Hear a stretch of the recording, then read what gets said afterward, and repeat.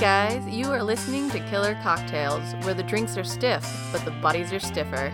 This is a casual true crime podcast where two friends get drunk and talk about gruesome murders. Each week, we pick a different drink whose name or ingredients set the tone for our stories.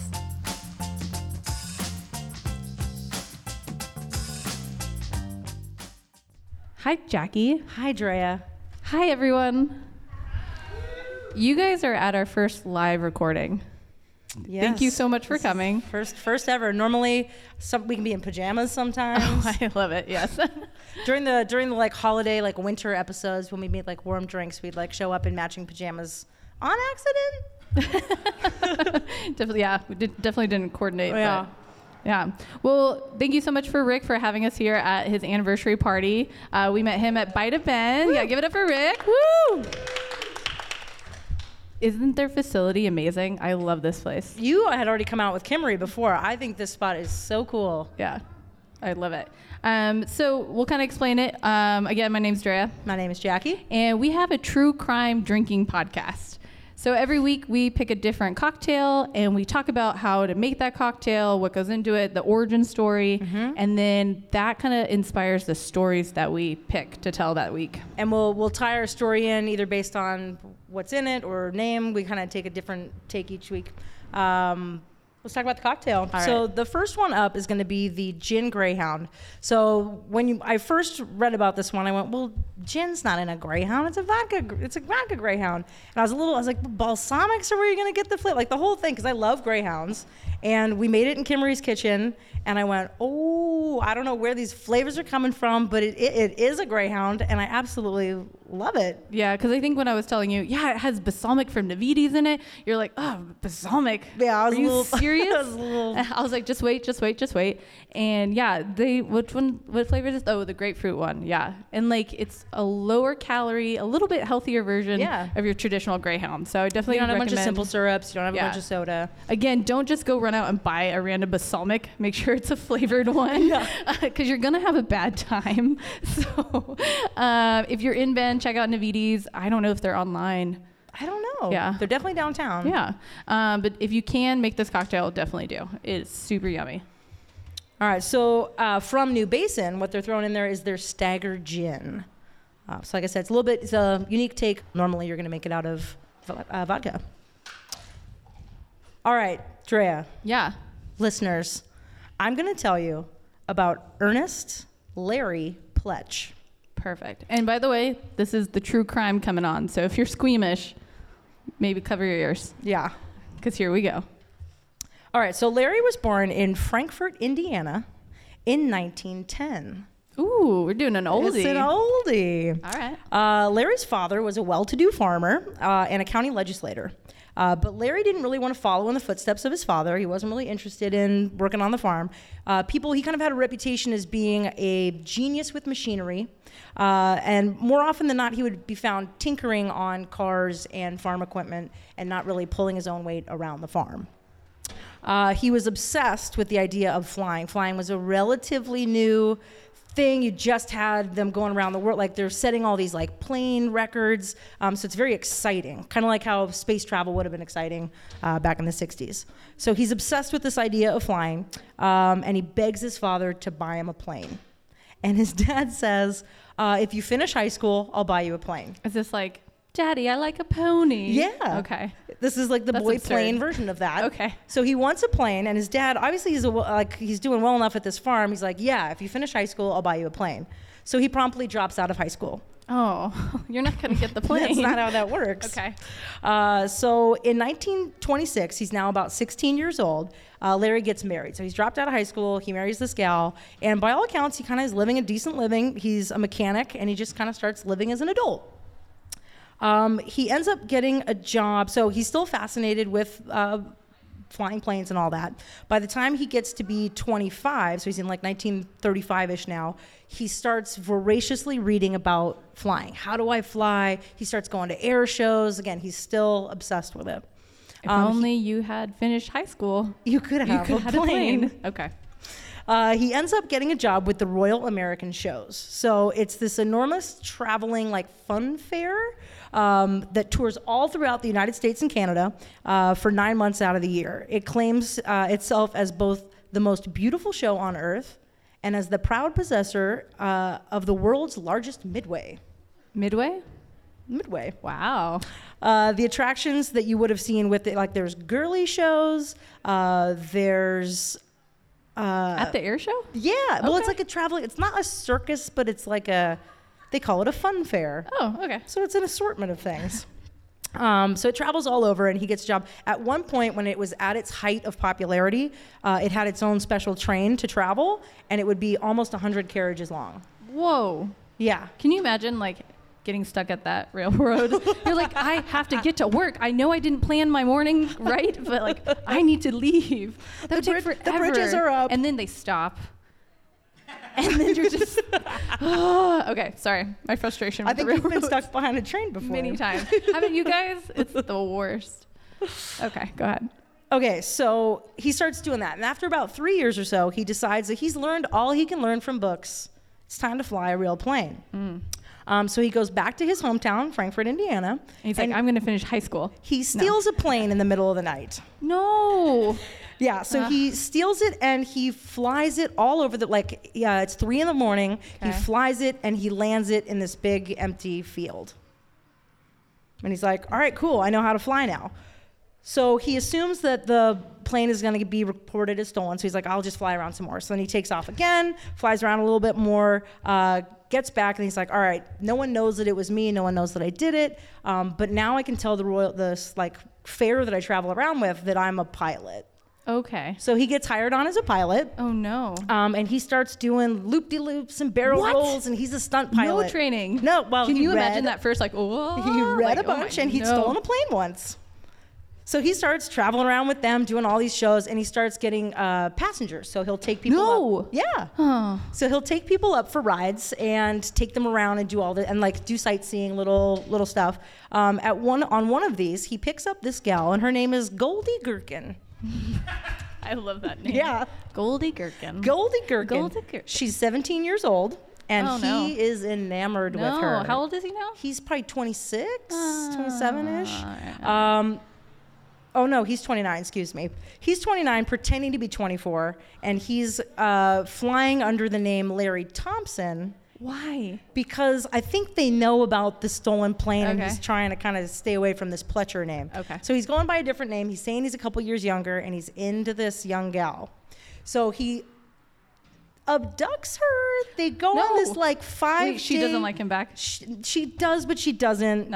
Okay. Yeah, so they're gone for 5 days. They're flying all around, and he keeps proposing, and he keeps proposing. In the air? Yeah. Hey, I have another question for you. The implication. Oh my God. That's a nightmare. So at one point, he's like, I'm serious. You got to marry me. And she goes, she like turns him down for good. So that's ballsy. I would have been like, yeah, let's get married. Let's get on the ground. Let's get married now and just run. They're on the ground. Okay. They're in a field. She's over by a tree. And he's like, well, you know what? If you're not going to marry me, bye. No. And he just takes off, just leaves her in this field. Oh, okay. That's fine. So her parents, who've now been looking for her for a week or so, find her. And the police come over and they're like, hey, you just got kidnapped. What's the deal? And the parents are like, you know what? He was a gentleman. He took care of our daughter for 5 days. Are you We don't want to press any charges. No. We have her back safe and sound. No. It was just a romantic thing, and we're just not going to. And the police were like, cool idea, but we're still going to he stole a plane. He kidnapped a girl. We're still going to press charges. So they root him down. They find him. They catch him. They bring him in. He posts bail, and then he's back out in the wind being a crazy person. So, and there's all the local papers love, they call him the Flying Romeo. Oh my God. They write these little things about how he stole this plane and he abducted this girl. Romanticizing it. So his trial is set for the end of October. Okay. So he rejoins the royal show, and he's doing all that stuff. And he finds a new woman and marries her. But she's not his second wife. She's his third wife. There's a second wife in there that, by records, they know that he has, but there isn't much story there. So we don't know when that happened. Yeah. Okay. So he's been married once to a young gal in the beginning. Then he marries this other gal. There's going to be a couple marriages. Very that we're gonna get romantic. to. Yeah. All in airplanes? Airplanes are a lot of this. Oh, that's my tie. Stagger gin. The stagger of a plane refers to how the wings are in correlation to each other. Oh, man. So there's my tie. Dude, I love it. Yeah. Yay. I almost blew past it. Do and we forgot agree about on a noise we were going to make when the tie comes up? Woo. Boing. I don't know. We'll work on it. We'll workshop it. Yeah, we got this. Okay, so he marries this other woman. Then that only lasts a couple days because he robs her. And she's like, I'm not going to be married to you. And she leaves. So she's gone. And about a month, he doesn't really care for about a month or so. And then a month later, he's like, you know what? I got to go find my wife. So depending on who you ask, he either borrowed his sister's car or he stole it. I think he stole it. Yeah, so he steals his sister's car and he's like, I got to go find my wife. So he goes driving off and he gets back. I think he's in Missouri now at this point. So he gets himself to Brookfield, Missouri. Okay. And he's kind of looking for his wife, but then his eye gets caught because there is this guy who's offering pilot's lessons. And he's like, ooh, I should probably actually learn how to fly. But you could do loop-de-loops. You got it made. I mean, you know everything. But he loves planes, and here's another opportunity to fly. Okay. So on October 27th, 1939, he's in Brookfield, Missouri. He meets a man named Carl Bivens. So Carl's 39, he's a flight instructor, and he takes people out in his friend's two-seater Taylor Cub monoplane. It's painted this like super bright yellow. It's very eye-catching. It's been fitted with dual controls. So there's a person in front and a person in back, but both of you have control of the airplane. So mind you, we're in late October. He's supposed to be on trial for kidnapping that girl and stealing a plane. Oh, I forgot about that already. Yeah. Yeah. So much has happened. Meanwhile, he's just taking more pilot's lessons. He's doing what he loves. You know, he's following his passion. He's been said to say that he likes flying more than eating. His heart just soars. He just belongs in the sky. He's a lover. Yeah. So it's going really well. So they go up, they do like 2 little lessons. So he's gone on 2 separate flights with them. This is all on the same day. And according to Larry, Carl said that he had a natural ability and that he should follow a career in aviation. He's like, this pilot says, you have a real knack. Yeah, I'm the bee's knees. So they go out on their 3rd lesson. So he wouldn't take him out on a 3rd lesson if the other 2 hadn't gone so well. But Carl's like, you know what? This is aces. Let's take you up again. So it's about 4 p.m. in the afternoon. They're about 40 minutes into the flight. They're cruising at about 5,000 feet. And Carl is instructing from the front. Larry's behind him. And with no warning and no provocation, Larry pulls a pistol from his pocket. What? And shoots Carl in the head. In the air? While they're flying. What? Why? Do it on the ground. Don't do it. It's a bold move. Don't. So this is a quote from Larry. I had a revolver in my pocket. Without saying a word to him, I took it out of my overalls and I fired a bullet in the back of his head. He never knew what struck him. The ship began to pitch and then to dive. It went crazy. I remember reading about a dying man stiffening at the controls. Then I fired another shot into his head. I reached forward and I pulled his body straight from the controls. After a few seconds, I got the plane straightened out.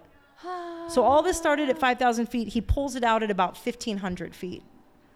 And now he's in control of the plane, and he's got this dead body he has to deal with. That's crazy. It's nuts. What? Okay. Why? So he lands in a field near Cherry Box, Missouri. Okay. He pulls Carl out of the plane, goes and hides him in the bushes.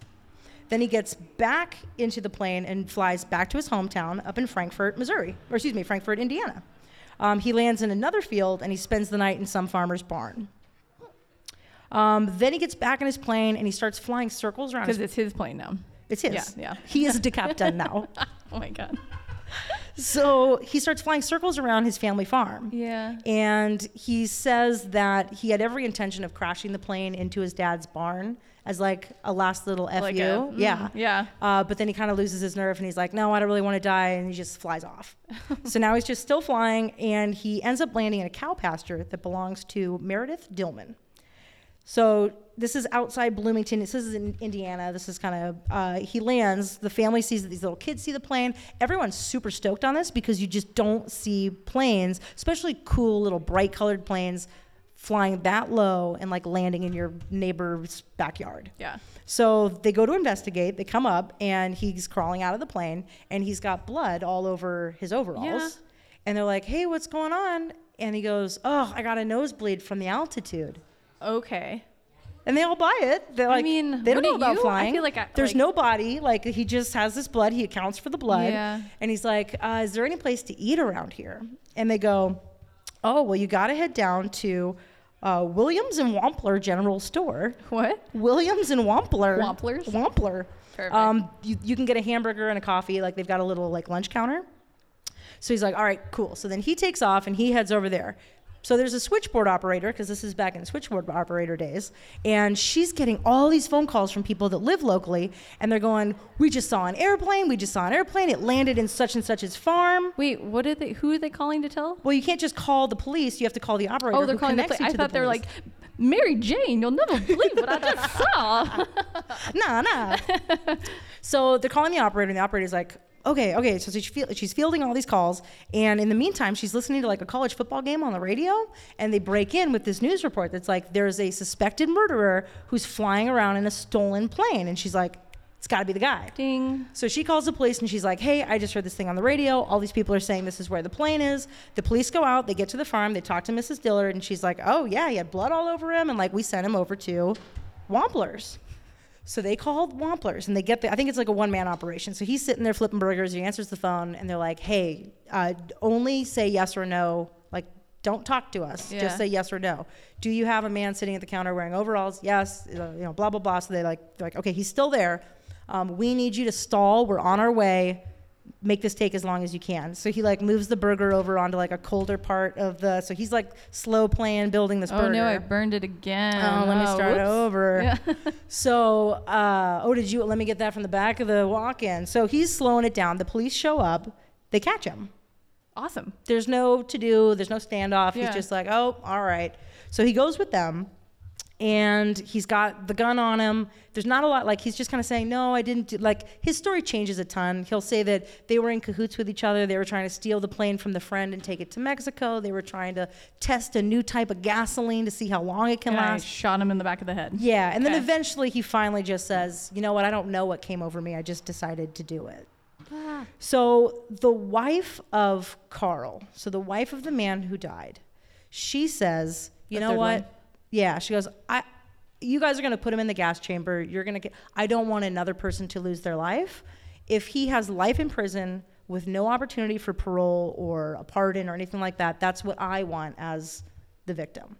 And they go, all right. So they make this deal. Cool, that's what it'll be. And that's what everyone thinks it is, literally for like the rest of the story.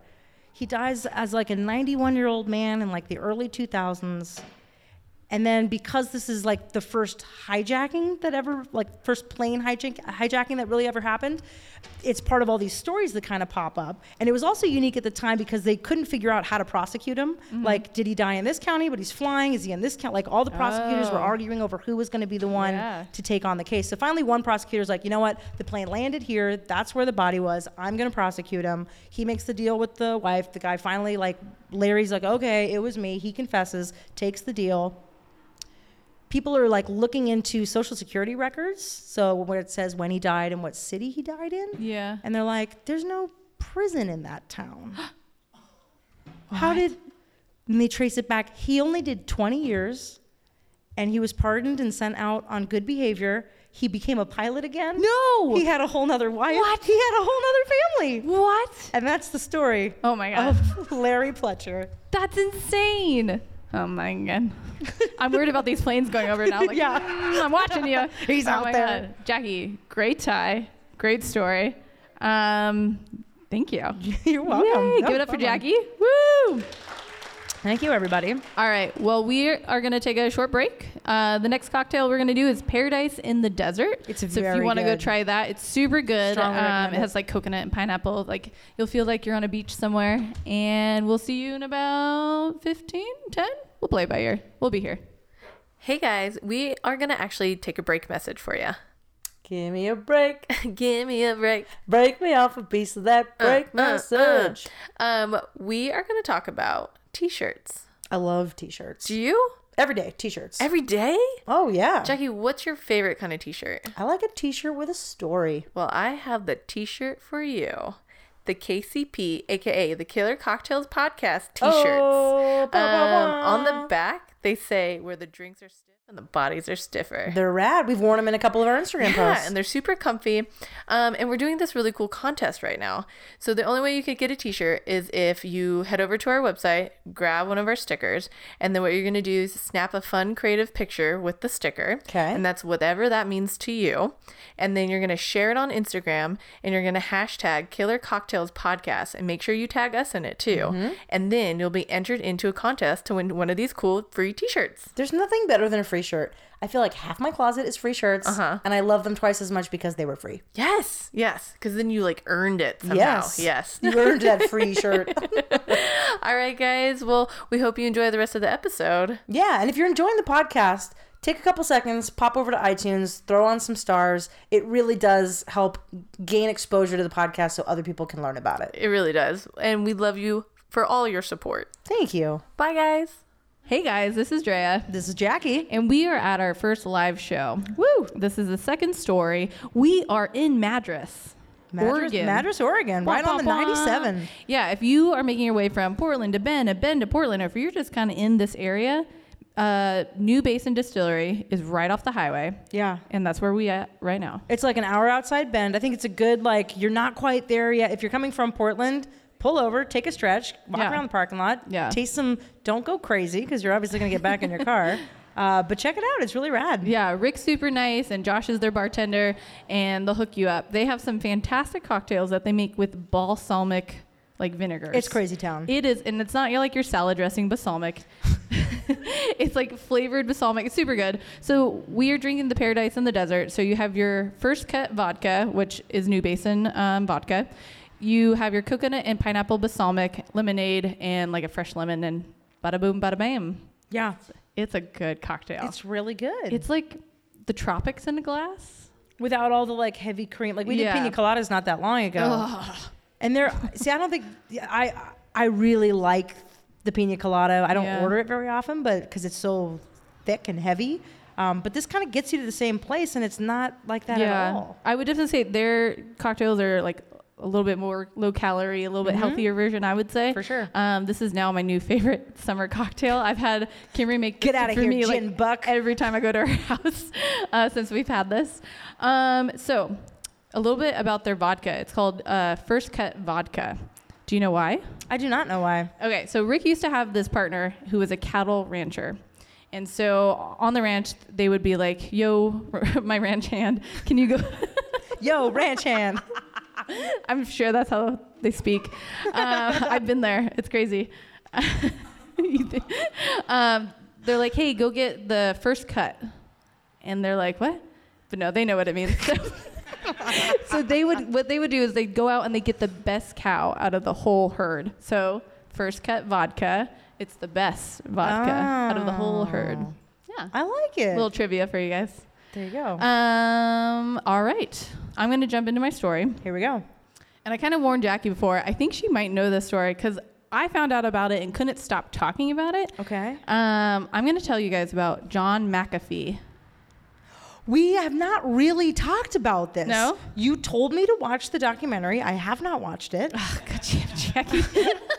But I don't. Okay. All I know is anti. Okay. That's all I know. So John McAfee, it might be tickling your brain a little bit. McAfee. Okay, here we go. So John was born on September 18th in 1945. That makes him 73 years old right now. He's old. Okay, so he was born in England, but he grew up in Virginia. He's English. Yeah, but like born there, grew up in Virginia. Right. He has no siblings. John later claims that his father was an alcoholic and he was physically abusive to him. Okay. His father ended up committing suicide when he was really young. So John goes off to college. He becomes a computer engineer. He moves to Silicon Valley in the late 1986. It's booming. We got computers. And so the internet's a thing, and computers are starting to get these things called viruses. And like this is the first time you're seeing this kind of malicious software on a computer. And so John was the first one to be like, I see what they did to program that. I know how to counteract that. And that's how McAfee antivirus was born.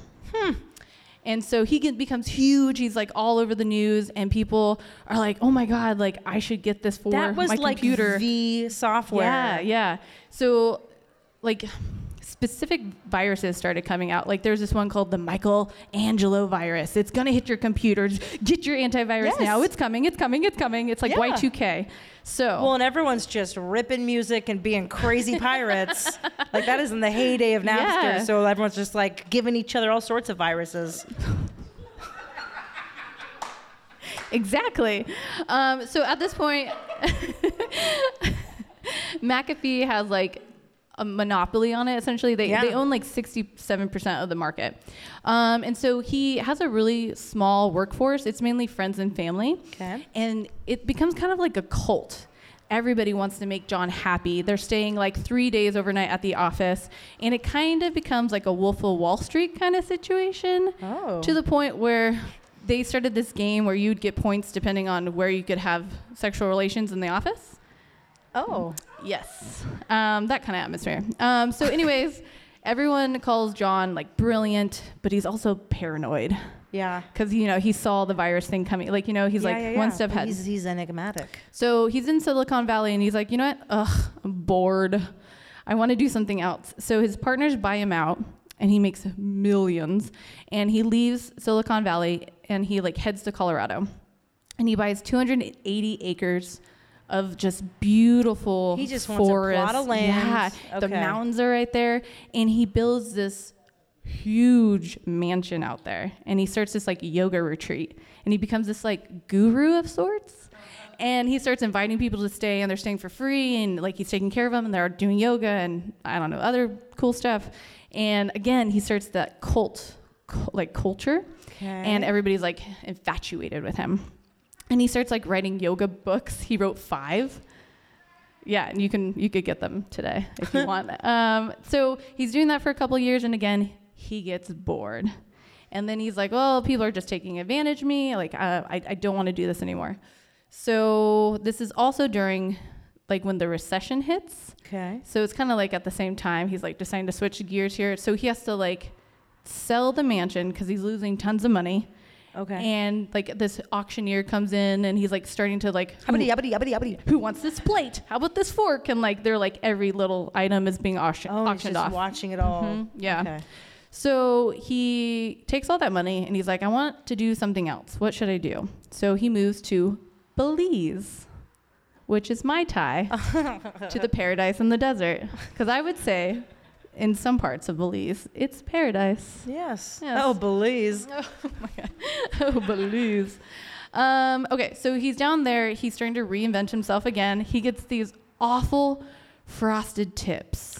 Like, it's 2010. What are you doing? It's done. Like, that was like 90s I going was into so early. into that, though, when it was a thing. I loved All the boy bands had it. I loved boys Oh, with it was frosted gross. tip hair.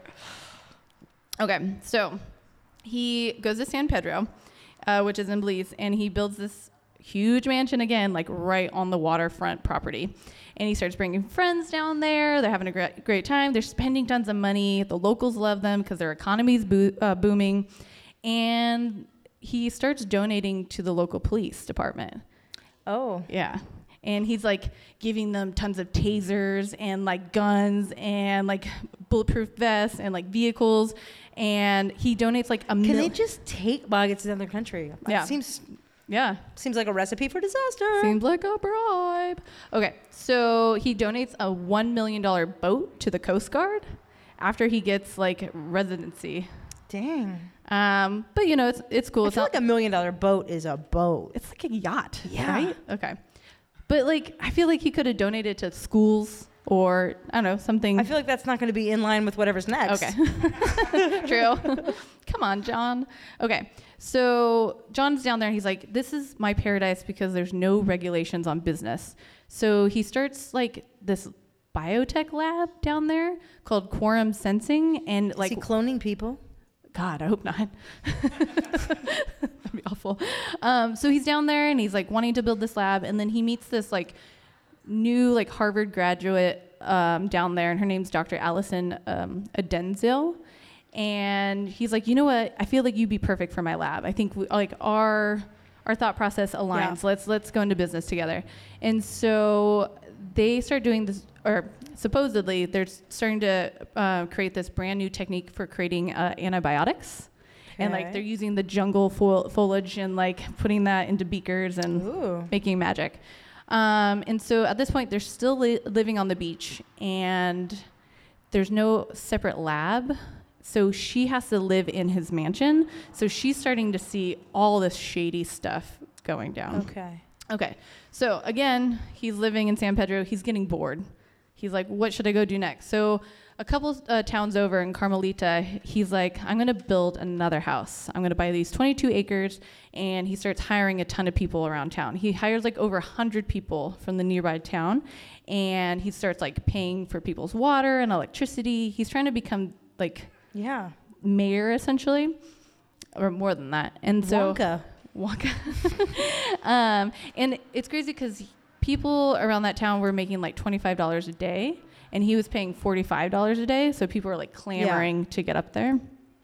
And they're going to turn an eye, and they're not going to question some of the crazy. Yeah. Put some butter on that biscuit, and that's a saying.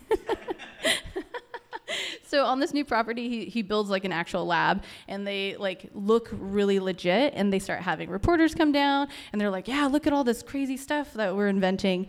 And Allison's like, bro, like we haven't found anything. And he's like, no, it's fine. This is what you have to do to get investors. We're fibbing a little bit.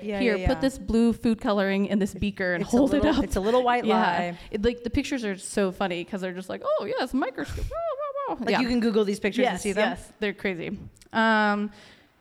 So she thinks that's what he's telling reporters. Like, we're not quite there, but we're getting there. But she hears a recording of him being like, no, we have invented a spray-on like antibiotic.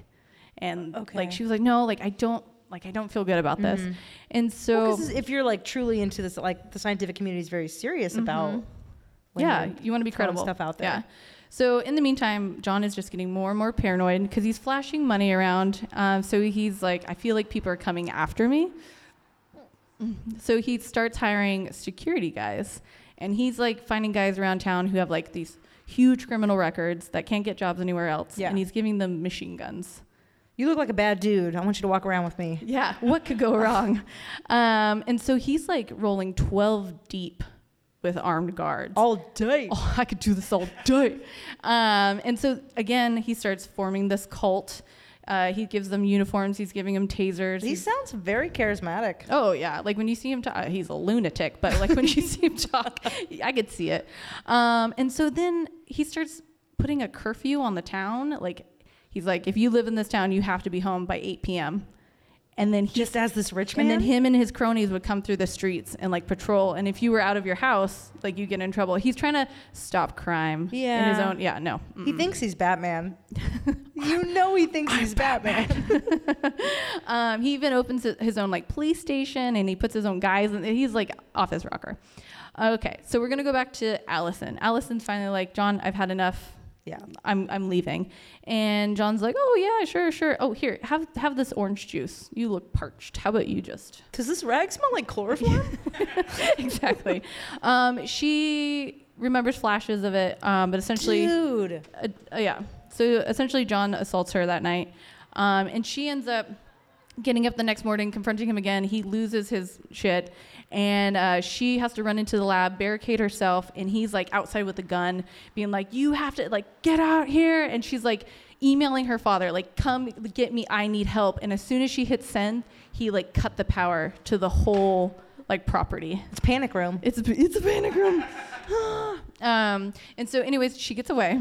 She gets back to the States. She goes to the FBI, and they're like, we don't have any say down there. Like, seems like a lot of trouble. We can't help you. So again, back to John, he is losing it. He's saying that he has, like, someone has tried to kill him or like attempted to kidnap him 11 times. Okay. He's like, all right, John. He's getting really paranoid. Yeah. And then this guy, in town is like, you know what? John thinks he's untouchable. I'm going to break into his house. And like it's a dare almost. Yeah. And so this guy, David Middleton, breaks into John's house.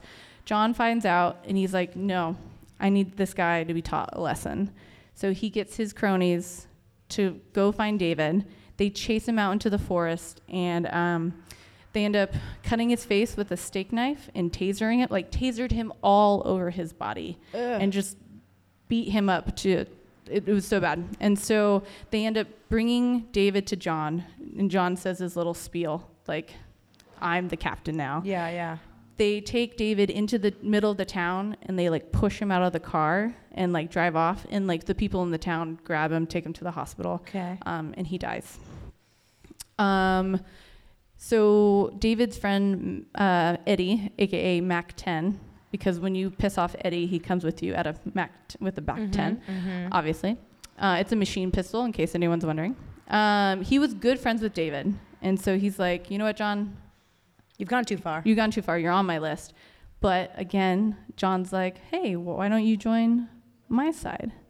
And so Eddie goes to work for John. So again, John is living this crazy lifestyle. He has a ton of girlfriends. They are underage. Oh. He has about 5 to 6 of them on the property. They usually come from broken homes. So like something happened where they had to stop going to school. So he's like, I'll pay for your school. Like if you just come live with me. And he starts paying them like $900 a day. Yeah. And John has a particular fetish, which if you want to know it later, I'll tell you after. I don't want to say it right now, but we'll chat after because I thought it was interesting. So does he like being tickled? Oh my God. Sidebar. If you guys haven't seen the documentary Tickled, I still haven't seen it. it is crazy. There's this whole underground world of competitive tickling, but it's so much more than that. It is crazy. Yeah, it sounds weird. She refuses to watch it because she can't stand being tickled. Ugh. Okay, so John is going crazy, and he thinks he's the captain.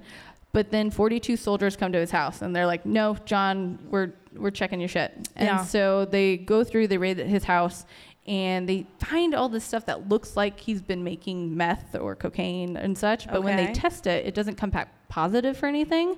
He's making baking soda. So I just love to bake muffins. Yeah. No, so they have to let him go. And so he's like, I'm getting too hot here. I'm going to go back to San Pedro. But he's bringing his armed guards with him. He's bringing his girls with him. He's bringing his like crazy like wild dogs with him. And he's like on this beachfront property, but this is like a tourist town. You're not in this tiny little town anymore. Okay. You're in the hubbub of everything. And the tourists are like, no, what? No, like your I'm dogs not going are to curfew. And yeah, exactly. And so one neighbor in particular had like a beef with John. So his name is Greg Fowl, and he was like, if you imagine John's house up here to the north, Greg's is like 600 feet south. So it's like really close. And Greg is retired, and all he wants to do is like build houses in his free time and sell those. Is he president of the HOA? Is this going to be an HOA fight? Yes and no. But Greg just wants to walk down the beach to the local beach bar and like have a couple cocktails. I get it. It's the dream. And walk back. But he can't because these dogs are on the beach and they're like lightweight attacking people and they're just really aggressive. Yeah. So he goes over to John's house. He's like, dude, can you get your dogs under control? And John's like, get off my property. And Greg's like, okay. So he leaves and he's like, you know what? I'm going to have to poison these dogs.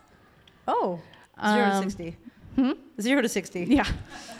I'm pretty sure there's other stuff I'm missing in here.